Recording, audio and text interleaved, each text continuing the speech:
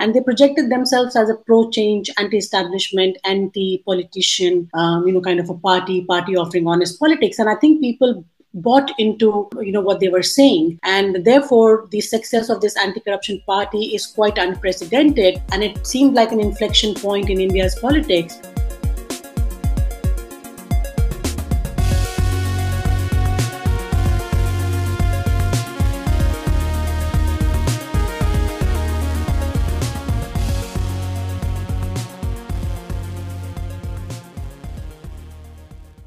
Hello and welcome to this edition of Kickback, the Global Anti-Corruption Podcast. My name's Dan Hough from the University of Sussex. Today we are talking about something I don't think we've spent that much time talking about in the past, and that's in a way a little bit surprising. We're talking about anti-corruption parties. Political parties talk quite a lot about corruption. Politicians talk quite a lot about corruption, yet there's not that much said about parties that exist purely to tackle corruption. So we're going to try and put that right today in our own little way. And I'm really pleased to welcome two people who've done quite a bit of research on anti-corruption parties to take part in the discussion. First up, from Gothenburg, Andreas Bågenholm. He's a researcher at the University of Gothenburg and is affiliated with the Quality of Government Institute there. Andreas, how are you? Are you well? Yep, thank you. Thanks for having me. Well, great that you could come on board. Andreas is also here alongside Dr. Rekha Diwakar from the University of Sussex. Rekha is a senior lecturer in politics and has written quite a lot about politics in India more broadly, but also one particular party that has made anti-corruption their calling card, the AAP. So, Rekha, how are you? Are you well? Yeah, I'm fine. Thanks for having me today, Dan.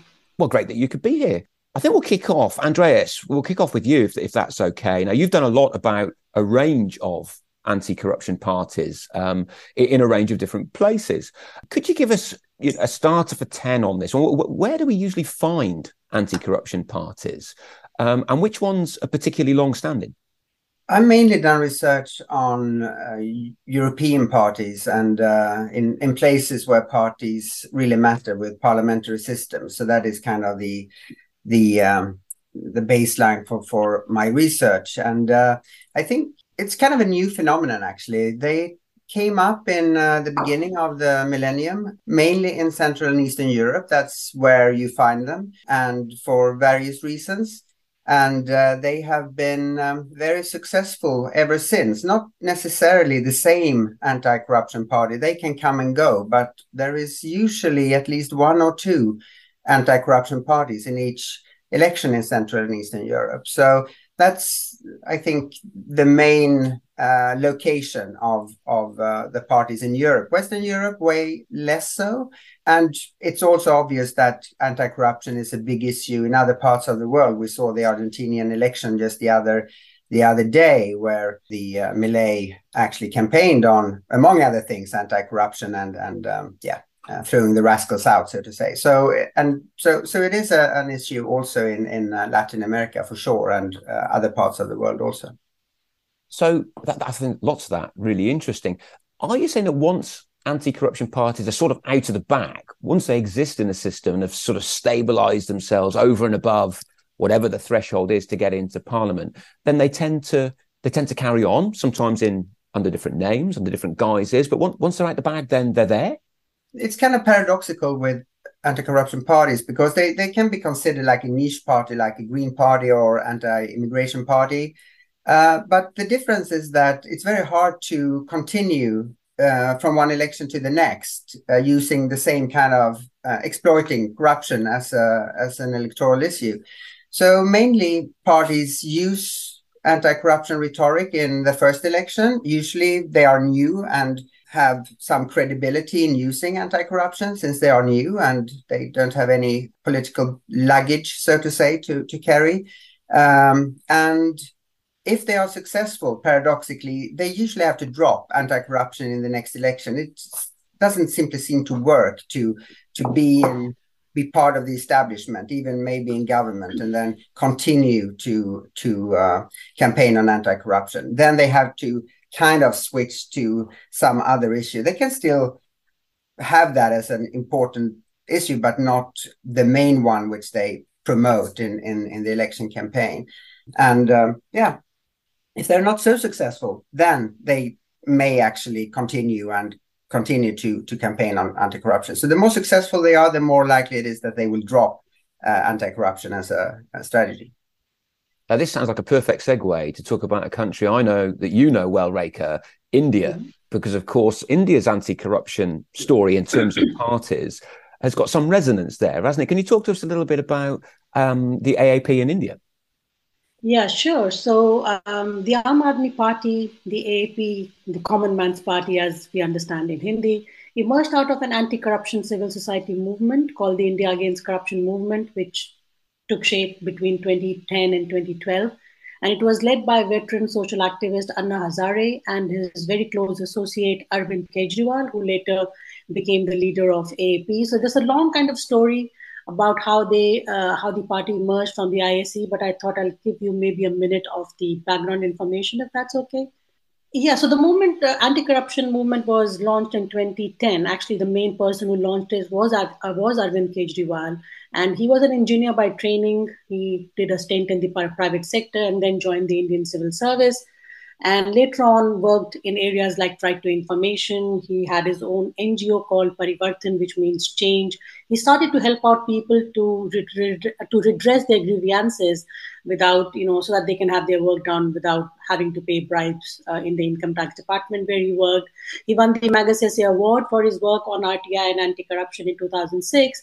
And I think this was the time he decided to resign from the civil services and then, take up full-time to promote transparency in government and creating awareness on Right to Information Act and other anti-corruption tools. During his campaign against anti-corruption, he developed good relationships with media as well, which was a very important key the media played a very key role in the India Against Corruption movement. So initially, many leaders were brought in, influential, leaders, religious, spiritual leaders, but then they found a new face which could give a big boost to the anti-corruption movement, and that was Anna Hazare, who was, a self-proclaimed Gandhian, and that's where the parallels were drawn between Anna Hazare and the second Gandhi coming on to fight, the elites, and the whole movement was given the picture of a second freedom struggle, and it kind of gained a lot of support from people. It was covered by the media 24/7. They used the media very effectively, and it kind of drew a lot of people, especially from urban areas and middle classes, to join the movement against corruption. And they were demanding the Lokpal Bill, which is the establishment of an ombudsman against corruption charges, especially when it relates to national functionaries. So it was quite effective, and ultimately the government gave in, and they gave their approval that they would bring this bill, which actually came out in 2013. But somewhere down the line, Kejriwal and Anna Hazare parted ways because Anna Hazare didn't want to give a political shape to the India Against Corruption movement, whereas Kejriwal, having now gathered all this support and media glare, wanted to float a political entity around this idea, and that's where they parted ways in 2011, and AAP was formed in 2012 with Kejriwal as the leader and corruption being the main issue. So Kejriwal and Hazare effectively broke with each other, right? Because Hazare wanted to remain at the head of a social... I remember Hazare being quite an entertaining character. Yes. I remember one hunger strike that he went on and he called it off because it was damaging his health. And I thought, well, in other news, the Pope remains Catholic. If you don't eat anything, you're going to damage your health. But I remember him being an enigmatic figure, whereas Kejriwal, he sort of fulfills all the stereotype of an accountant, doesn't he? He was less enigmatic, but he ended up being the person who led the party to successes in Delhi in particular, right? Yes, absolutely correct. Because Anna Hazare, like as you mentioned, he was that figure who, kind of appealed to a lot of people. He was old and he was projected as a person who's poor, doesn't have any belongings, but he's, kind of committed to the cause of corruption. In fact, he was quite instrumental earlier on in states like Maharashtra fighting for the implementation of the right to information. But he wasn't a very prominent face, to be honest, until he got on. Nationally, he wasn't that well known until he got on to the India Against Corruption movement. And Kejriwal, of course, being an educated, highly qualified person, ultimately decided that he was quite emboldened by the fact that he's got a support behind him, and he wanted to kind of take advantage of that kind of support that he has garnered. So he thought floating a political party would be the ideal thing at that point of time. And so the successes in Delhi led them to enter government in Delhi. And that's right. How did that go? That's a good question. So the first election that they fought was the Delhi Assembly elections in 2013, and they won a large number of seats. They emerged as the party with the largest number of seats, not majority. So they had to actually form the government with support of the Congress party, which they've always alleged to be a kind of, a corrupt party. But in the end, they did decide to come into power by having that, support from the Congress. And but down the line, just 49 days down the line, Kejriwal actually resigned from the Delhi government, and that was due to the fact that he could not get the Lokpal bill passed in the Delhi Assembly because of the lack of support. So that kind of showed that the party was really committed to anti-corruption issues and agendas, and then Delhi was placed under presidential rule, and then the other set of elections were called only in 2015, which Kejriwal and his party had a massive victory at. They got majority of the seat, they got majority of the votes, both in 2015 and 2020. Now, whether corruption still remained, their agenda is something, which we can discuss. And as Andrea said that once you get into establishment and more successful you are, the corruption agenda is kind of left somewhere far behind. And that's exactly what happened with the Aam Aadmi Party as well, which we can discuss as we get into the debate. Sure. I mean, Andreas, thinking back to Europe then, what has made these parties successful in government when they have been successful in government? Is there a track, or is there sets of things that you would point to, say that they've managed to affect change when ... What would you point out there?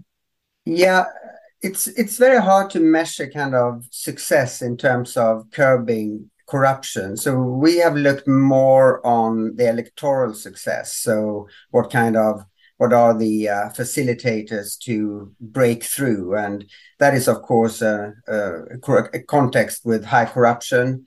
It's very hard to campaign on corruption if people don't really see that corruption is a big issue. You never see it in Northwestern Europe, for instance. So that's why it's in Eastern Europe. It's also new parties that campaign on anti-corruption. It's very rarely established parties, sometimes oppositional parties, but very often completely new parties.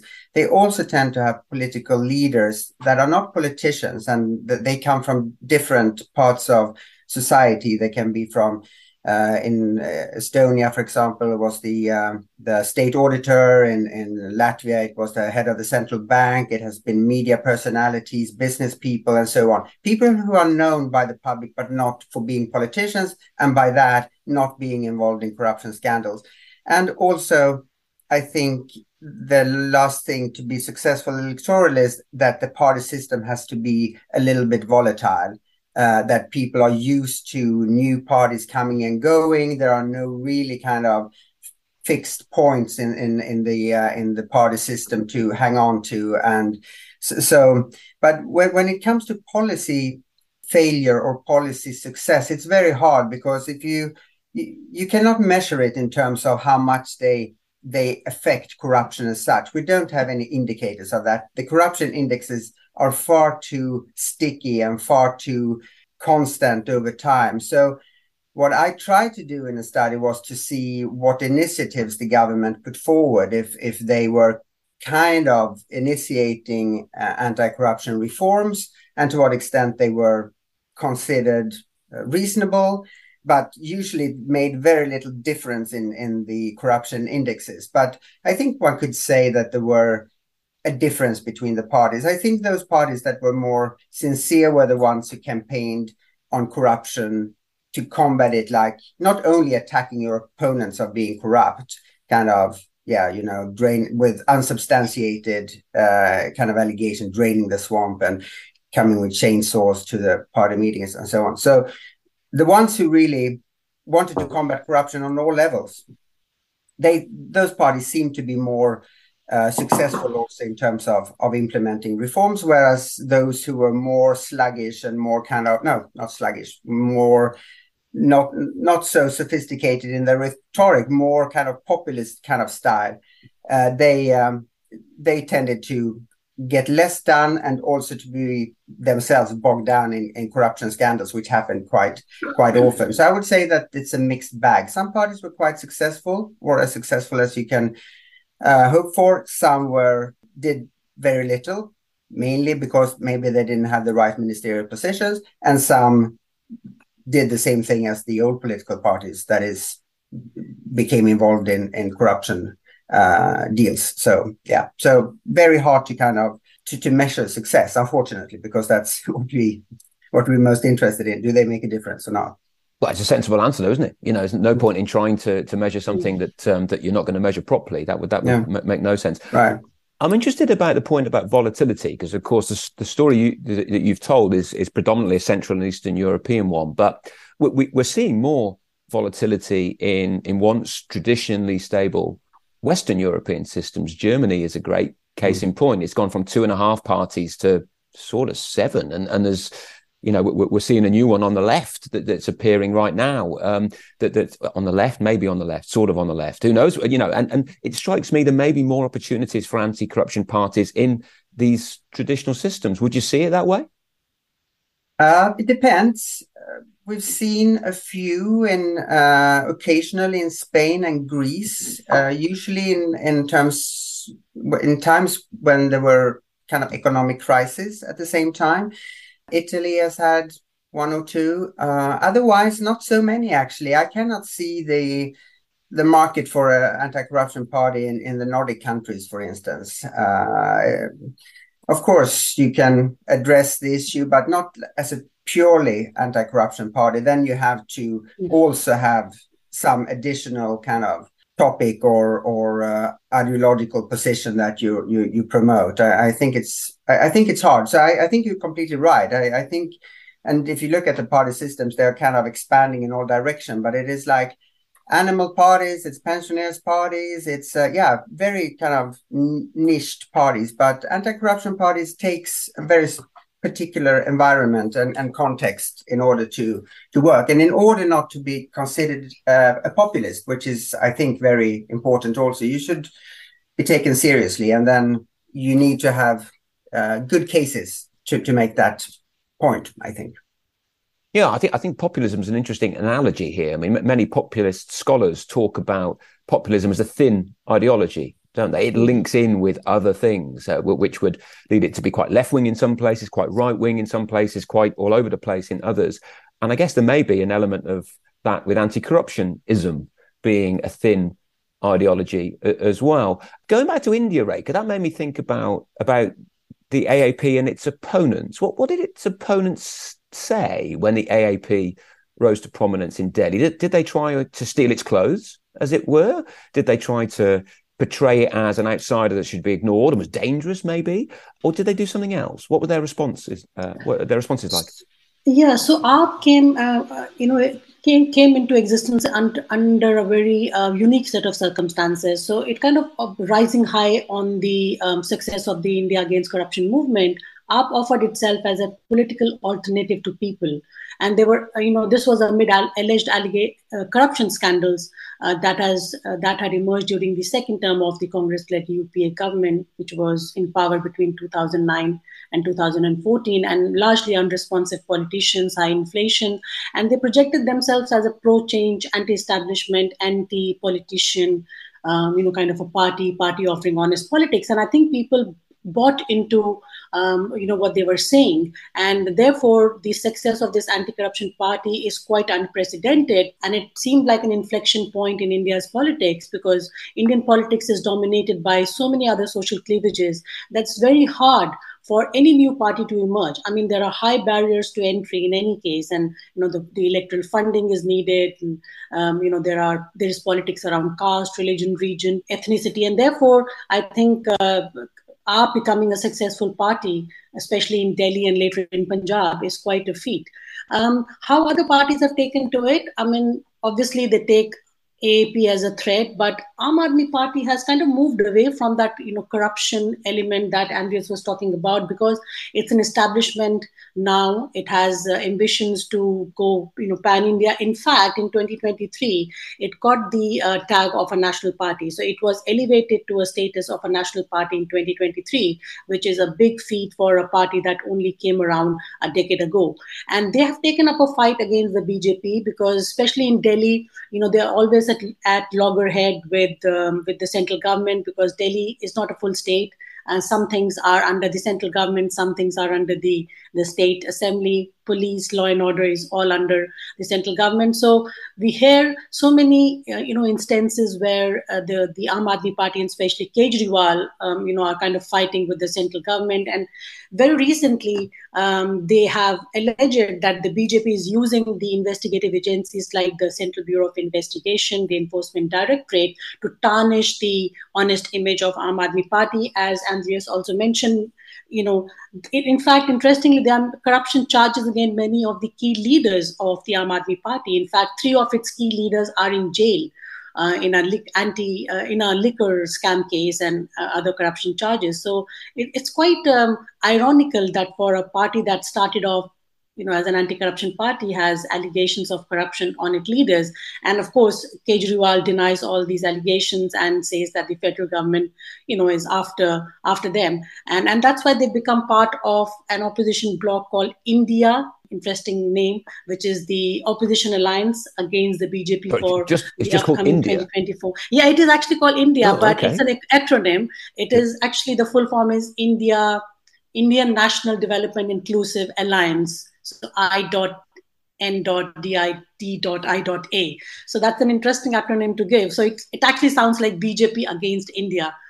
Kind of a thing. But just to go back to AAP, so the AAP started off, the AAP actually is quite into the populist mode now. Populism in India is understood as a journalistic interpretation is where the party is giving out freebies to get support of the people. And that is where, the Delhi model of AAP is in the limelight, which is all about giving out subsidized and even free utilities like water and electricity, providing free Wi-Fi to people, installing CCTV cameras.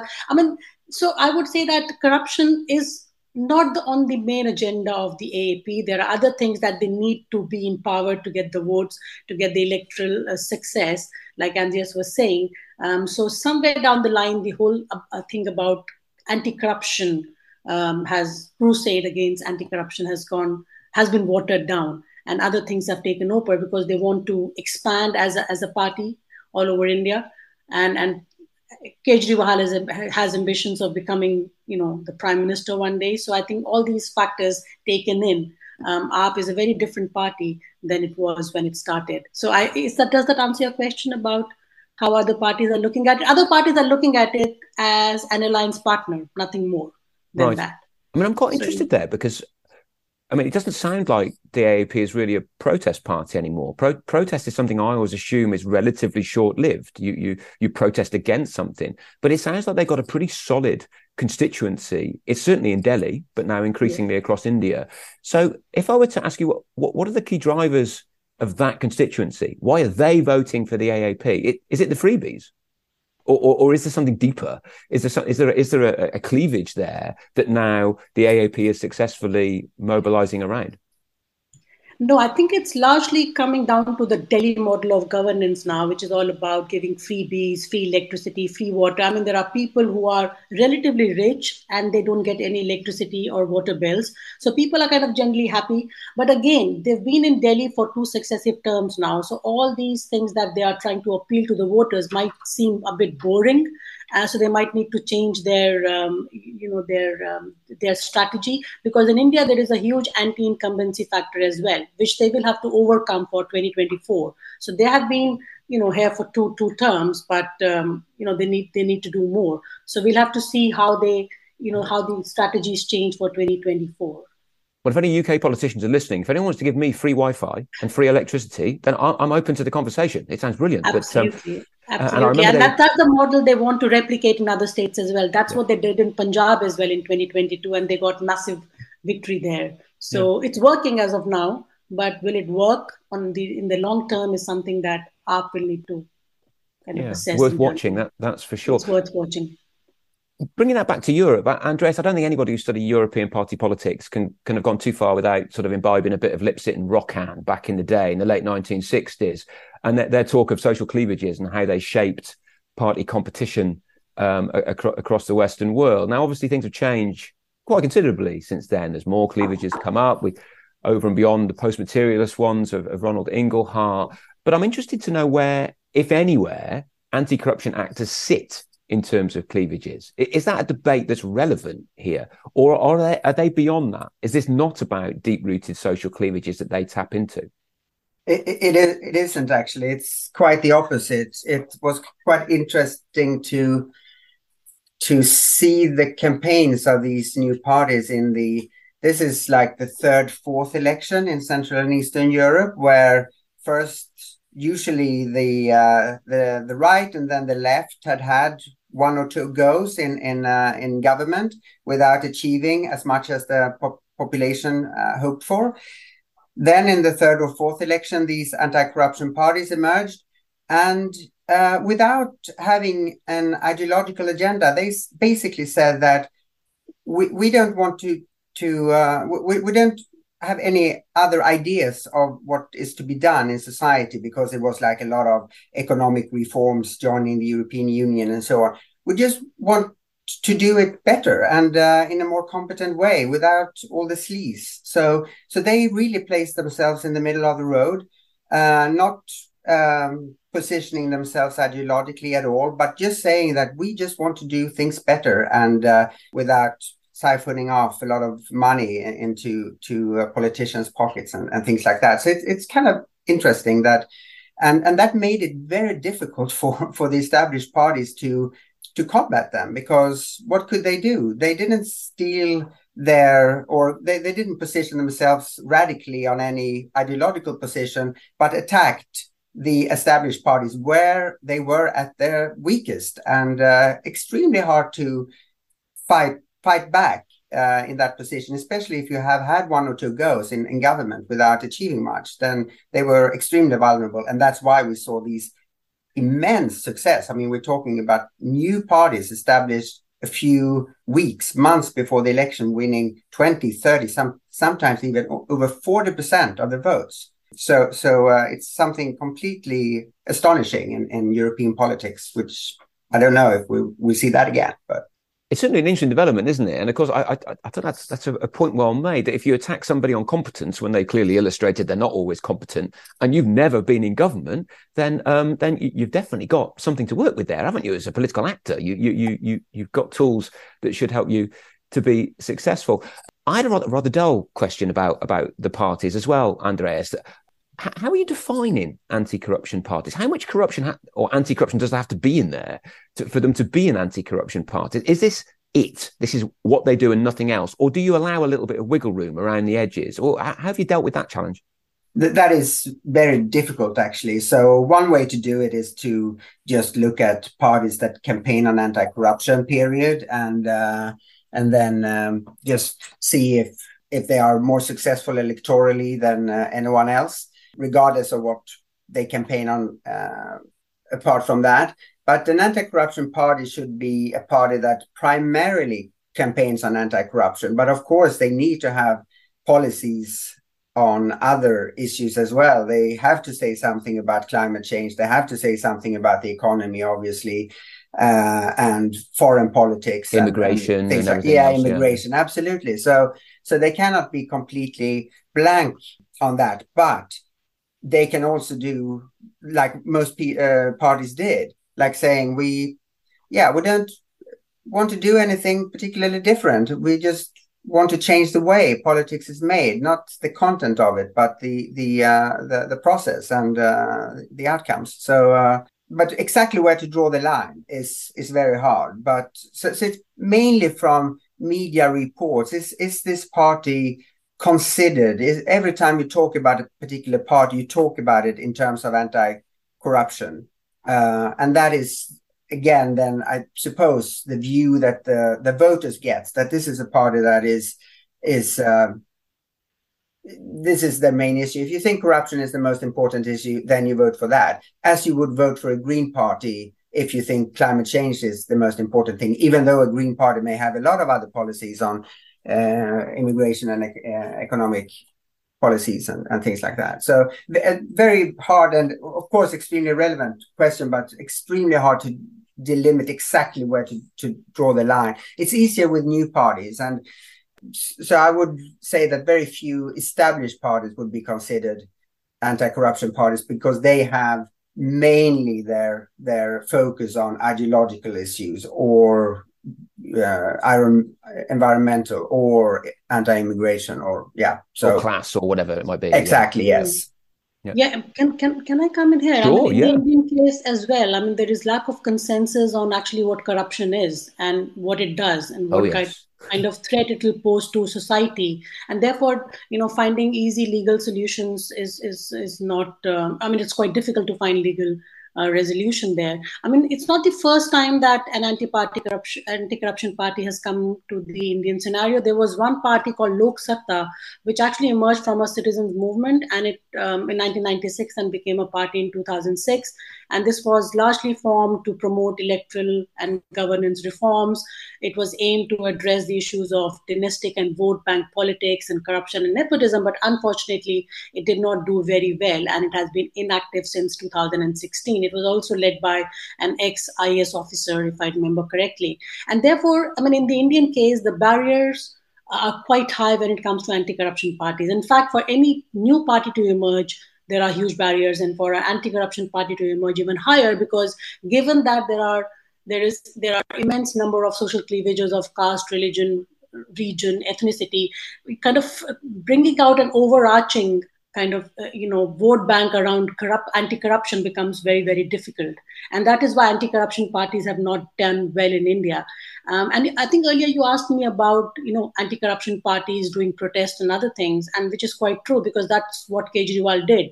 He used to tell people to tear up their electricity bills because they were inflated. He used to stand up for the auto rickshaws, drivers and their rights, but not anymore. So corruption, in quotes, has gone out of the agenda of AAP. In fact, if they were activists earlier, they were crusaders, fighting for the Lokpal bill. But ironically, Lokpal bill was passed in 2013, and the first Lokpal was not appointed until 2019. And Kejriwal and his government were quite, they didn't make any noise about it. And also the whole organization is being called toothless today. There hasn't been even one eminent case of corruption being sorted by them. So why isn't Kejriwal or AAP or all the crusaders who fought for this bill kind of making any noise now about the weakening of the institution? So this kind of just shows how corruption has gone out of the agenda, and probably to remain in the scene, the corruption-based parties will have to pick up other agendas, as Andreas was also saying. So it's very difficult to gauge the success of their efforts, if at all, because how do you measure corruption becomes another important point. Issues of defining, measuring, conceptualizing corruption are plagued the study of corruption for 30 or 40 years. And I think we always have to do a bit of that. But it's why I really enjoy talking to guys like you. You've done a bit of that, but then you carried on and had a look at how the real world works. Because in the end, we can't just, sit in our ivory tower, scratch our heads and try and get deep about what corruption actually is. Because in the end, the real world is out there and needs looking at. I was going to finish by looking at the future, folks. Now, I just remember being told by a very wise person, never predict the future, Dan, because you're going to get it wrong. So I'm going to ask you, Rekha, to predict the future, okay? And very simply, in 10 years' time, where will the AAP be? Will it be anywhere? Will it still be in existence? Will it be a national party of real genuine standing? Or do you expect it to have gone back to Delhi or for something else? What should we be looking for in terms of future developments with India's most prominent anti-corruption party? Yeah, I think it's a difficult question to answer, because obviously, at the moment, you can't predict the future, so it's impossible. You can't predict the future, but from what I think, they will really have to re-strategize their electoral, kind of plans for 2024 election and for the upcoming Delhi election as well in 2025, because obviously, they may run out of gas by then. They have tried different things. They have tried anti-corruption. They have tried appealing to voters based on the Delhi model of governance, where they are providing freebies and other welfare programs. So they will have to mix and match both the things. Punjab 2022 election that they won, that would be a good space to watch out whether they, the anti-corruption agenda is revived or not. So I think it's a little bit early to make predictions, but I think it may do well if it is able to introspect and kind of change their agenda. But then again, would it really still be an anti-corruption party in the long run is something which I cannot predict, because to stay in the picture, they will have to do many other things. And their performance also will depend, especially in Delhi, will depend upon the context, whether Delhi becomes a full state or not. Because till now they have been making excuses that in Delhi we have limited powers. That's why we are not able to, do many things. But so there are many ifs and buts, I think, in the long run, to be honest. But I think India will have to look at other ways of dealing with political corruption in India by doing various reforms, streamlining party funding, making party donations transparent, the electoral bond schemes, which is under the Supreme Court, hearing whether that will stay or not, proper audit of parties will happen or not. So if proper implementation of Jan Lokpal and RTI. So if all this can happen, then probably you don't really need anti-corruption parties, but that's not going to happen. So that's many one of the other takeaways, things. that anti-corruption parties don't stay anti-corruption parties for very long. That they inevitably have to evolve into something else. And the question is what the something else might be. Will be, yes. Andreas, I'm going to ask a slightly different take on that question to do with you. I can't ask you to predict the future party developments of 25 countries. That's just unreasonable. So which are the particular countries and particular parties that you think anti-corruption scholars should keep a closer eye on, because the developments there look interesting? Now, the obvious caveat is a lot of these parties are new, who are most successful, so we won't know until they arrive. But are there any places, any hotspots where you think that's a particularly interesting journey? Keep an eye on that one. I don't know. I think it's difficult because, as we've said, anti-corruption parties come and go. Anti-corruption as a salient issue in election campaign, to kind of make a little prediction in the future, will absolutely stay. It's one of the most salient issues for voters in Europe, in almost all countries. So anti-corruption as an issue is here to stay.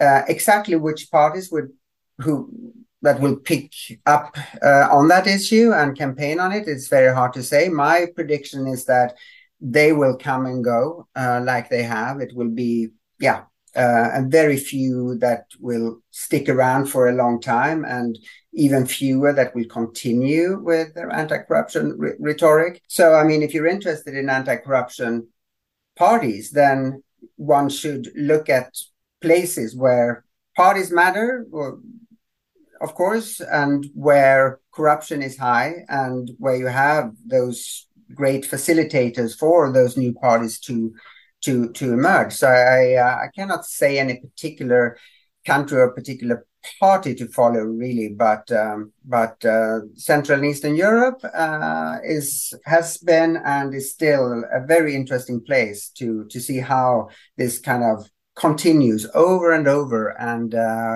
now, what is it? More than 25 years after the first anti-corruption parties emerged, almost, we still see them in almost every election. I think Bulgaria had 3 or something in the last one. Yeah, some of these parties are very interesting, aren't they? I mean, we're running out of time here, but I do remember a former monarch coming back and doing remarkably well in a Bulgarian election. And I don't know if there's an anti-corruption angle to his narrative. There wasn't there? It was, yeah. That is actually which I refer to, that is the most successful anti-corruption parties. They won 42%. And he founded a new party, came back from Spain after being abroad since he was 5 or something like that, and came back, started that party, won 42%. I mean, it says something about how sick people were of the politicians in Bulgaria, I think. And two elections later, that party got 3% and was superseded by the bodyguard of the king, who formed a new anti-corruption party, which is still actually around. So that is actually an interesting party. The GARB party in Bulgaria has been very consistent since for 15 years now. Yep, absolutely. Can I just add Sure, one Rekha, last come in. line? Yeah. I mean, it's like in the Indian scenario, given the multiplicity of social cleavages, which are overlapping many times, like religion, caste, ethnicity, region, I think building an overarching appeal just based on corruption would be very difficult. So any party that needs to sustain itself in the electoral arena will have to combine an anti-corruption agenda with a lot of social welfare schemes, which may include freebies or which may include universal social programs, whatever it is. But it'll have to be a combination. Just on its own, an anti-corruption agenda or an anti-corruption party based around that issue will not sustain for a very long time, given the high barriers to entry that India has socially and institutionally. Yep, that makes a lot of sense. Folks, if you're interested in hearing more or reading more on what Andreas and Rekha have done, I can wholeheartedly recommend it. I had rather a deep dive at the end of last week into some of the material that's out there, and it is a fascinating world, and it's an unpredictable one, which makes it even more interesting than it already was. So do dive in and catch up on the material that our two guests today have gone through. Andreas, Rekha, we sort of run out of time here, but thanks very much for your contributions. Plenty of food for thought. We'll certainly be following the progress of these parties with quite some interest as time goes by. So thanks again, and hopefully see you both again soon. Yeah, thanks Thank you very very much, Dan. much. Thanks.